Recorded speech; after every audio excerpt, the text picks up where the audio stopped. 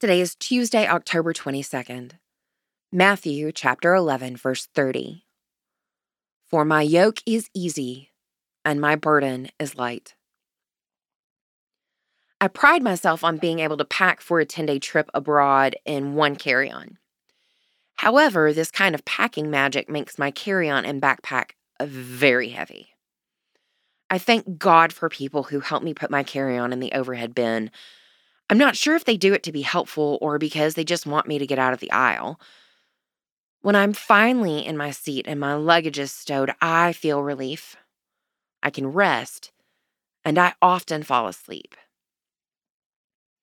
We are so blessed to be able to take our heavy burdens of past hurts, insecurities, debts, racism, phoniness, fear, hate, disappointment, anxiety, and all that keeps us awake at night, and turn it over to Jesus.